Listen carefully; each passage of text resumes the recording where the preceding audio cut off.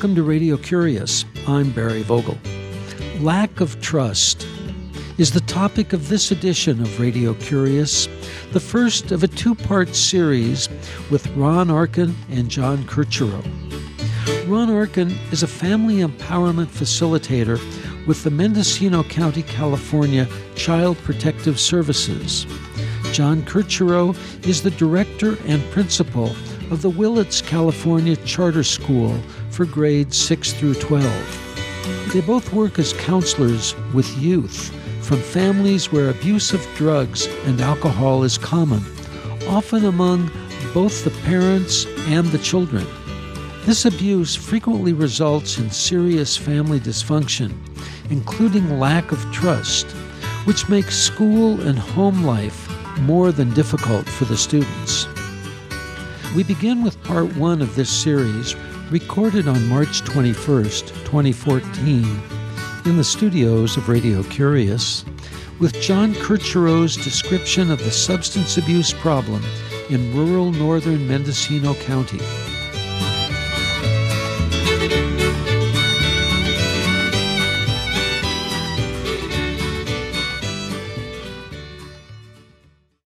When I think about substance abuse with young people and adults in general, it has to be looked at in the broader context of families and extended communities. So tell us about that, the broader context of families. Well, we have a very challenged community here in northern Mendocino County, socioeconomically, and with that comes certain problems within families, and a lot of times that involves substance abuse. So let's talk about socioeconomic. Economic pretty much is money. Yes. What is the socio component? The socio is, I think, again, you can't separate the two. I think it's part of some of the family issues that we deal with around substance abuse, violence in the home, and human beings not getting their needs met, and what that means in a family system. So how do drugs used by high school students and junior high school students fit into these components that you're telling us about? Well, we, as educators and as support people in our county for youth, we spend an enormous amount of time with our youth. They come to our schools, they come to our clinics, they come to our counseling rooms, oftentimes more time is spent in those rooms than there is spent in their own home. And when they come into our work world, or if you want to call it that, they come in with the challenges that they bring from home. So you can't separate them. Well, let's move on to Ron Arkin. Your position is a family empowerment facilitator with Child Protective Services in the Laytonville schools. What does the dysfunction look like? Okay. I think John's point about the importance of understanding substance abuse with kids in the context of their family situation as well as in the context of their cultural situation is just critical. So an example would be, Daddy is addicted to drugs and alcohol. And I promised my son on Saturday I'm taking him fishing. And he's all excited about it, and he can even invite his friends. But when Saturday comes, all of the anticipation that he felt is hit in the solar plexus when he sees me sitting in the living room with a 12-pack. And he actually can smell it or sense it or see it as he approaches the room, and immediately feels either responsible or a rage that is borderline uncontrollable. And the only way to avoid that then is to learn how to not trust his daddy. So if he can't trust his daddy, it's going to be hard for him to trust any adults. So if he can't trust his daddy and he can't trust any adults, he is going to operate in schools and operate in his everyday life unable to not just trust, but if you can't trust and there's nothing you can do about it, you learn that you don't trust and you don't talk. Because if he would have said anything to me about what's up, how come we're not going fishing, I may smack him across the room. So he learns he better not trust. He learns he better not talk. If he can't trust and he can't talk, what does he do with his feelings? Well, he learns to suppress his feelings. So here we have no trust, no talk, no feel. What if he gets up 14, 15 years old and starts beating on people? Then you get no trust, no talk, no feel, no fear. And what if he does it without any feeling? No trust, no talk, no feel, no fear, no remorse. And now he's sitting in John's office because he just got in big trouble in the classroom. And unless John is tuned into the no trust, because that means he doesn't trust here. It means he doesn't have any value in talking. It means he's learned in order to survive to not allow himself to feel feelings. And what he knows how to do is express his anger in violence. And the job of the substance abuse counselor is to get safe and to get clear and to get beyond all of those things. But it's an example, Barry, of your question of what kind of barriers is this child bringing in. He's bringing in the barriers of his own survival that he's learned in his family, which has been learned in the larger culture. And that's what the schools are faced with. So, John Kirchiro, I want to ask you what happens in your office. But before we go there, Ron, the example that you gave was a six-pack on the Saturday morning. That's metaphor. It could be any substance. For example?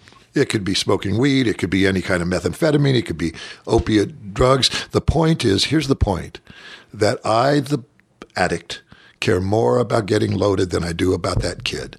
That's the bottom line. And that's what he's living with and at some very deep level knows. And so again, when he's 15, 16, 17 years old getting loaded and sitting in John's office, part of John's ability to work with that kid is an understanding of how difficult it's been for him to grow up and create the survival skills that are necessary to work in that family, but do not work in the larger world. So let's have a clarification here for the audience. When you say, I, the addict, you're not talking about Ron Arkin. No. You're metaphorically talking about the hypothetical family situation. That's exactly right. John Kirchiro, how, as a substance abuse counselor and a principal, are there specific ways that you deal with the kids who have these behaviors that they learned at home and they become their way of dealing with the world? Okay. Here's where I need to just do a little self-confession.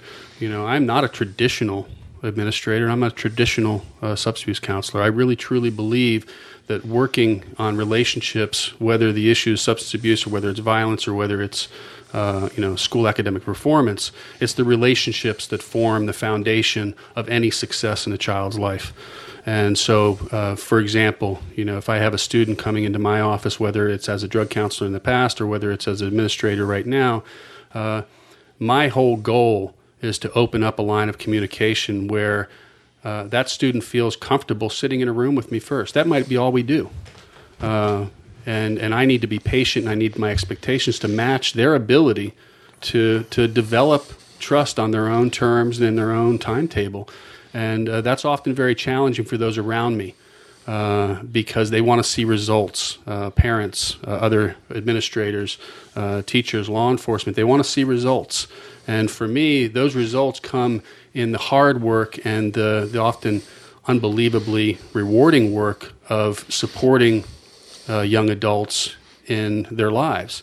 And when I do that, it's with the intention of creating more of a reflective commitment on their part. When can we get them to start looking honestly at their life, not us pointing out what's wrong, but how can we turn that conversation into not a defensive reaction to what we're asking, but more of a side-by-side reflection on what they're going through and the challenge that they're facing, and would you like some input and feedback on that? That's my approach. Well, Ron Arkin and John Kirchiro, how about some role-playing? John, you be the counselor. Ron, you be the kid. Barry, I would like to do that, but before, can I just make one comment on what Absolutely. John said? I think that what John's talking about is a skill set that is very, very difficult to achieve. I have myself observed John doing this, and I would take it from a skill set to an almost to the level of an art, because what it is it's the art of building trust.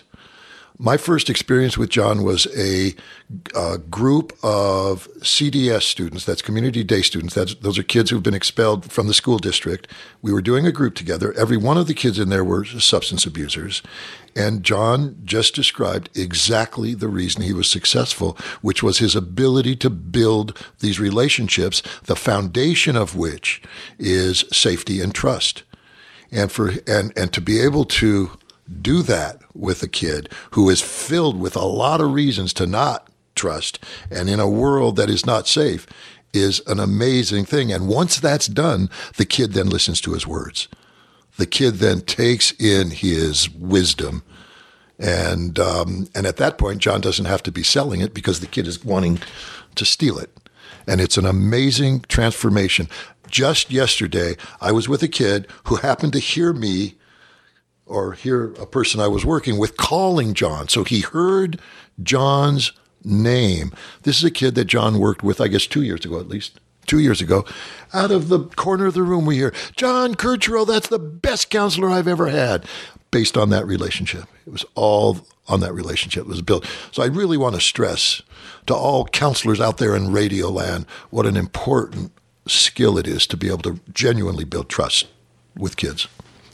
In this edition of Radio Curious, we're visiting with John Kirchiro, the director and principal of the Willits Charter School for grades 6 through 12, and Ron Arkin, a Family Empowerment Facilitator with the Mendocino County Child Protective Services and the Laytonville School District.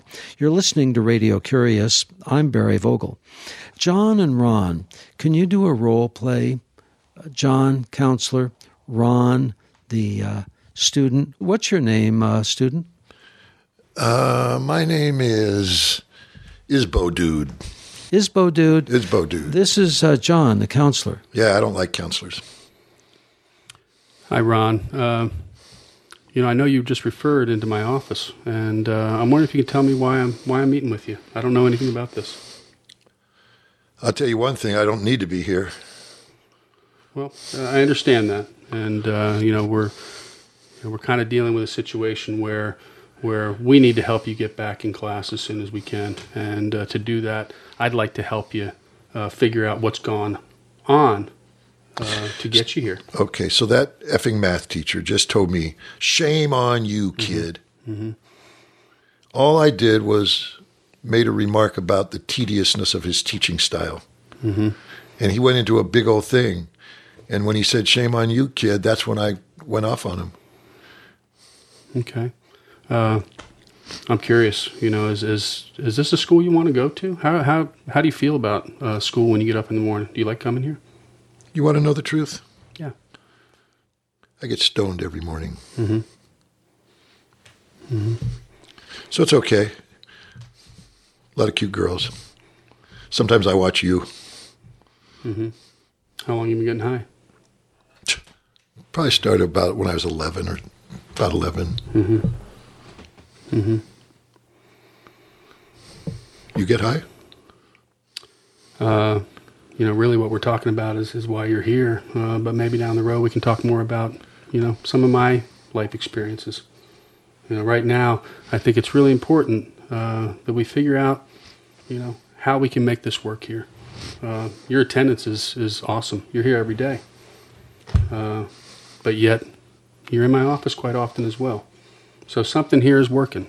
And I understand you have problems with your math teacher. Part of what we can do, and it may not happen today, it might not happen, this week, but, I'm perfectly willing to sit down with you and that teacher. Maybe that teacher doesn't understand how he's communicating with you and what your triggers are. Yeah, but you just have his back. What do you mean? Honestly, that's not my job, Ron. Really? My job is to be here for the students. And to do that, I need to work with the adults in the system. But, ultimately, we're here, all of us. We wouldn't show up every day if you weren't here. That's our primary reason, every single day. Well, you know what I'd say then, Mr. Kirchiro? Because I don't think I'm the only one he disrespects. I'd like to challenge you and say, okay, let's do it. Okay. I want to see it. Let's do it. So tell us your approach, John. Well, first of all, it's difficult on the fly to do a role model or a role play. and role plays are often Contrived. Yeah, contrived, and it's a process that happens in the moment, and for me to address a student coming into my office for violence or drug issues or disrespect of teachers, it's very common. But every student is very individual. I have relationships with their families. I have relationships with the teacher they're talking about. And I have some relationship with that student walking in the door.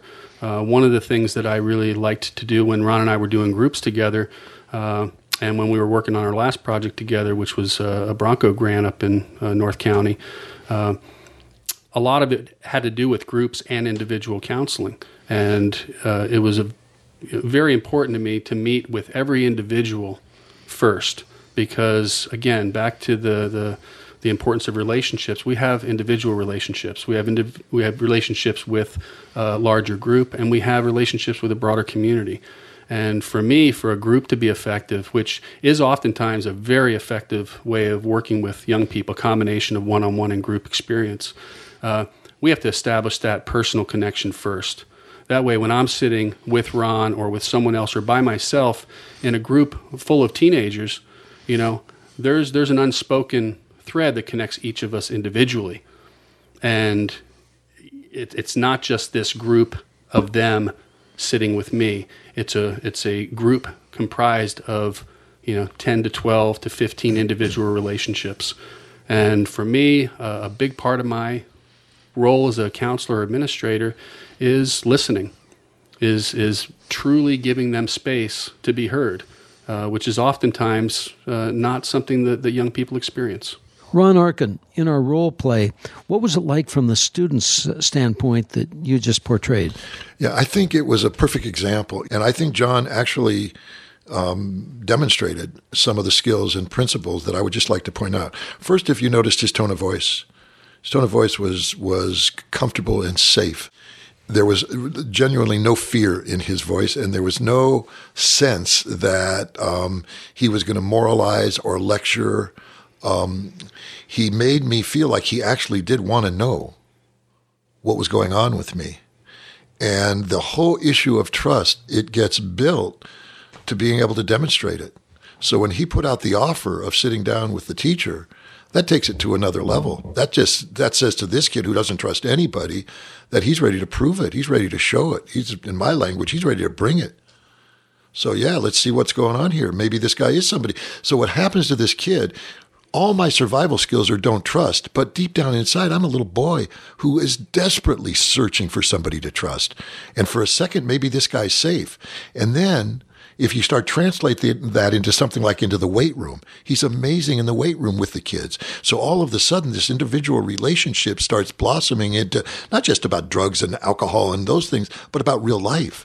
And he becomes the person that's safe for me to actually ask a question and for 1 second, allow myself to trust. Remember, every time I trust, I open my heart. At the same time, I show my back as a place that it can get stabbed. Every time my heart opens with trust, I'm vulnerable to a betrayal. And I've had enough of them in my life to absolutely be convinced that the next time I open my heart, the next knife in the back is going to occur. So to be able to sit in this principal's office and not have that feeling, and then have the feeling that the next step, and there is a next step, is going to be sitting down and addressing the issue, starts building the layers of trust that are necessary for me to be able to actually listen to the man's words and think about them. And that's the it that you were referring about. And that's the key. That's the art. The art is to know how far to go, how to say enough, not too much, how to be able to be quiet enough to let the kid struggle with the issue of should I trust, should I not trust, and to genuinely 1,000% be authentic. He's never fake. What you see is what you get. It's present, it's here, and the kid learns it quick. And you can guarantee that when that teacher comes in, he is not going to have the teacher's back. He's going to be there looking for what is the truth of this situation. And if the teacher inappropriately said to this kid, shame on you, because the teacher was frustrated, I think this principal is going to communicate that to him and communicate the impact and the effect that it had on the student. John Kirchiro and Ron Arkin, I want to talk about the focus of relationship building and its importance in counseling. Before we wrap up this edition of Radio Curious, Part 1, with the two of you, and move on to the next one. What is the focus in terms of relationship building? Why is it different? I don't know if I'd call it different. I'd call it fundamental. Whether we're working with, again, anger management issues or, oppositional defiance issues or substance abuse issues, for me, I have a hard time separating these things in a counseling way. And that's why I guess I always go back to the importance of relationship building, because within those relationships, the conversations that naturally evolve and bloom from those trusting relationships are what the students need. And many times I think there's an emphasis on the drug of choice, the frequency of use, the effects of that drug on the body and the brain, which are all very important. But what students want to hear is what else is out there. And I think the way they hear that is by forming a positive adult relationship that can model what it means to be a fuller human being. And that comes out in so many different ways, it's hard to put your finger on it. It's about helping that student see what is out there. And that happens in conversations, dozens and hundreds of conversations. Ron, your comment? My comment is I completely agree with John. I think the real focus is safety. Trust is creation. Emotional safety. Emotional safety, and trust is created out of safety. And you start from the premise that the kids that we're dealing with have huge difficulty for very real and important reasons to not trust. If you are approaching any situation with a not trusting attitude, it is an unsafe situation, which means you're vulnerable to all kinds of attacks, verbal attacks, physical attacks, all kinds of threats. And so the ability to be safe built around your own relationship starts from the premise that I am, in fact, a safe relationship. So John has to do a lot of introspection and work on himself to stay safe, because if he's not and he's faking it, the kid's going to see it in a heartbeat. So he has to start with knowing that he's safe, which means that he really is there for the right reasons, and believing that what he has to offer has value to this kid, but it never gets considered or contemplated or reflected by the kid unless the kid is safe enough to hear the words, process them, digest them, mull them over, come back to the counselor and check it out and sort it out as a process of learning. But it all starts with this foundation of safety and trust, which takes different amounts of time and different strategies for different kids at different ages, different genders. It's the strategies, the time, and the difference among the kids that I'd like to talk with the two of you about in part 2 of our conversation. Before we close, I'd like to ask each of you, John Kirchiro and Ron Arkin, about a eureka or an aha moment in your life that changed your perspective on the world. John Kirchiro. I'd say the eureka moment in my life comes in 2 parts, and that's the birth of my 2 children. Both were born at home, and I attended both these births. And it was a very, very specific feeling when I realized, after all I'd been through as a young adult, that there is a way to deal with the problems and the challenges and the things that I see that need to be addressed in the world. And it's working with young people. It's working with the next generation. It's realizing that there's a larger context to our effect on the world, and it starts with the children. I may not see the changes I want to see, but I can work with the next generation to help them get closer. And what would you like to do with the remainder of your one precious life? Ron's given me a lot of accolades and pats on the back in this interview, and I'll tell you right now, when I met Ron, I was very young in the work, and Ron is and continues to be probably one of the most inspirational people I know when it comes to counseling. He taught me by his modeling how to open my heart in that room, and realizing that the contrived boundaries that are often taught in counseling programs and therapy programs and in very clinical settings are not necessarily the best way to connect with people. Ron taught me that you open your heart and you be genuine and authentic, and you be brave enough to be your real self with these people, and in return they feel safe enough to bring themselves to the conversation. And finally, John Kirchiro, is there a book that you could recommend to our listeners? I'm actually rereading a book right now, and it's called The Warrior's Journey Home, Healing Men, Healing the Planet, and it's by a good friend of mine, Jed Diamond, Dr. Jed Diamond, who's a local author and is, I'd say, a pioneer in men's work and an unbelievable community member up in Willits in the North County. And to our listeners, I would just like to briefly comment that there are several interviews with Jed Diamond here in the Radio Curious archives. Ron Arkin, a eureka moment in your life? You know, the one that comes to mind, Barry, is rather embarrassing, but I'm going to share it because it really was a eureka moment. I was doing a training, a large training with a large number of people some many years ago, and I was during a break in a stall in a bathroom when a bunch of the participants of the training came in, and they were talking about the arrogance of the facilitator, which was me. And it was an amazingly embarrassing, humiliating experience. I hid my way until they left, and I snuck my way out. And I spoke to my colleagues who were training with me and said to them, I just heard these people saying that I have been arrogant. Is that correct? And they all meekly said yes. And the eureka moment for me was that I didn't know it. That I was standing in front of 125 people personifying arrogance because I was insecure and I didn't know it. That was a very important insight for me. And knowing that, what would you like to do with the remainder of your one precious life? Find humility and fulfill God's purpose. Well, I guess God's purpose is another question for another time. And maybe and I'm going to elect you to help me to figure that one out, Mr. Barry Vogel. And maybe we could conclude part one of our visit with the two of you with a recommendation for a book. You know, it's especially a book for people our age, my age, not John's age, but yours and mine, Barry. And it's called is? The Soul's Code by James Hillman.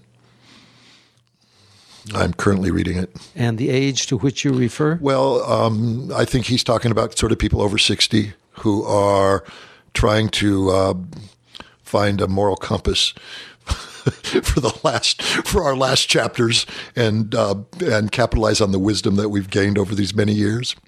Ron Arkin and John Kirchiro, thank you very much for being with us on Radio Curious. Thank you, Barry. It's been fun, Barry. Ron Arkin, a family empowerment facilitator with the Mendocino County, California Child Protective Services, and John Kirchiro, director and principal of the Willits, California Charter School for grades 6 through 12, are both substance abuse counselors for youth. The book John Kirchiro recommends is The Warrior's Journey Home, Healing Men, Healing the Planet by Jed Diamond. The book Ron Arkin recommends is The Soul's Code, In Search of Character and Calling by John Hillman. This program was recorded in the studios of Radio Curious on March 21st, 2014. There are over 500 archive editions of Radio Curious on our website, www.radiocurious.org, where they're free for you to stream, download, enjoy, and share. We appreciate your curiosity, ideas, comments, and questions. You may reach us by email, curious@radiocurious.org. Christina Onnested is our associate producer, and I'm host and producer, Barry Vogel. Thank you for listening.